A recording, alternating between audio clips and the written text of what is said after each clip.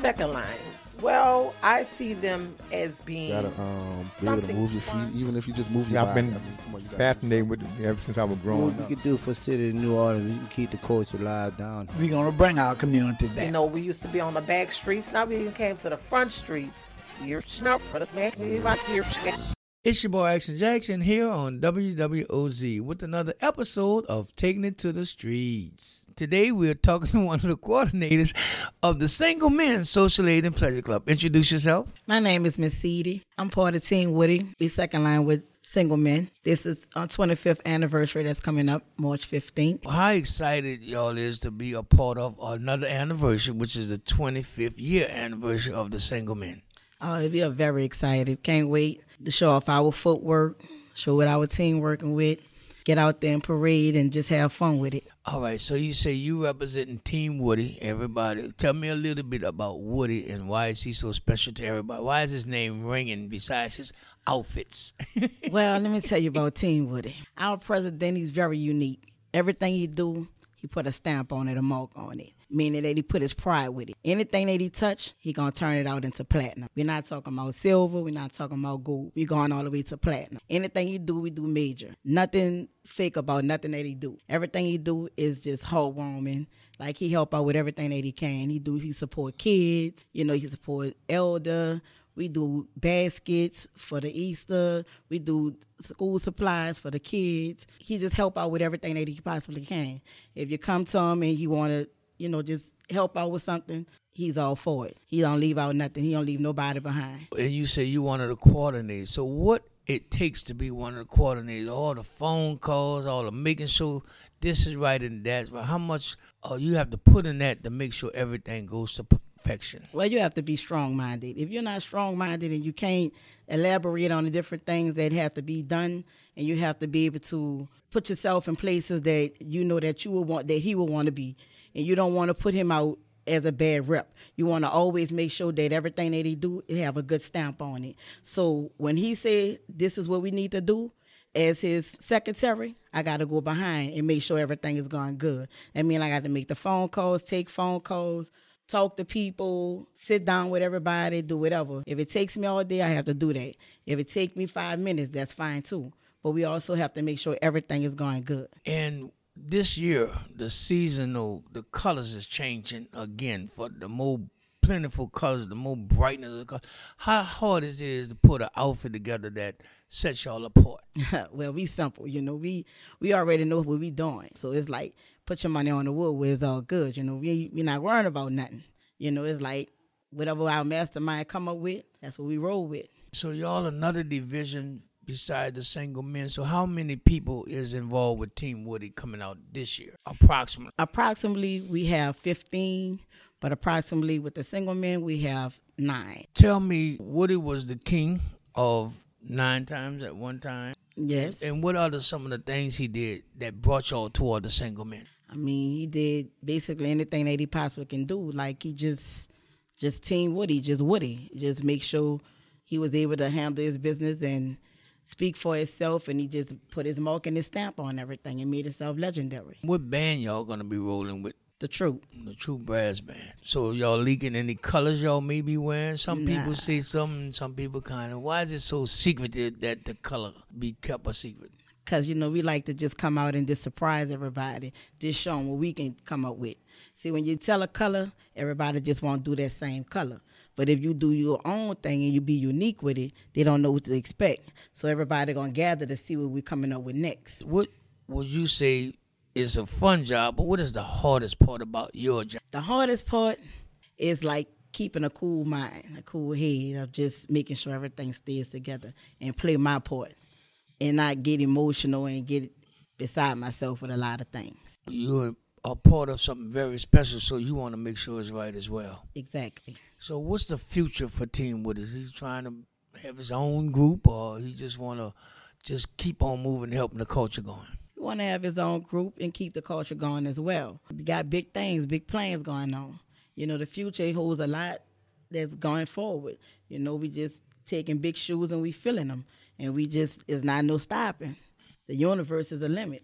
And we going beyond the universe. How important it is to implement kids in your program because they are the future, and that would help the culture go longer and longer? Well, with the kids are our future. The kids show up, because we teach our kids. We want to mold the children to where we can have them to show off and be able to know that they're worthwhile. They're worthy. It goes beyond just the second line. This to show the future of young men, young ladies, to have a life ahead of you that is more to just second lining, and it's jobs opportunities, it's education. It goes farther than that. What is the criteria to be a part of Team Woody? How would one get on board? You have to be unique. You have to have understanding. You have to have compassion. You have to be caring. We don't tolerate foolishness at all. And most importantly, we're family. You have to be family oriented. What do you see change with the second line from the second lines in the past to the second lines of today?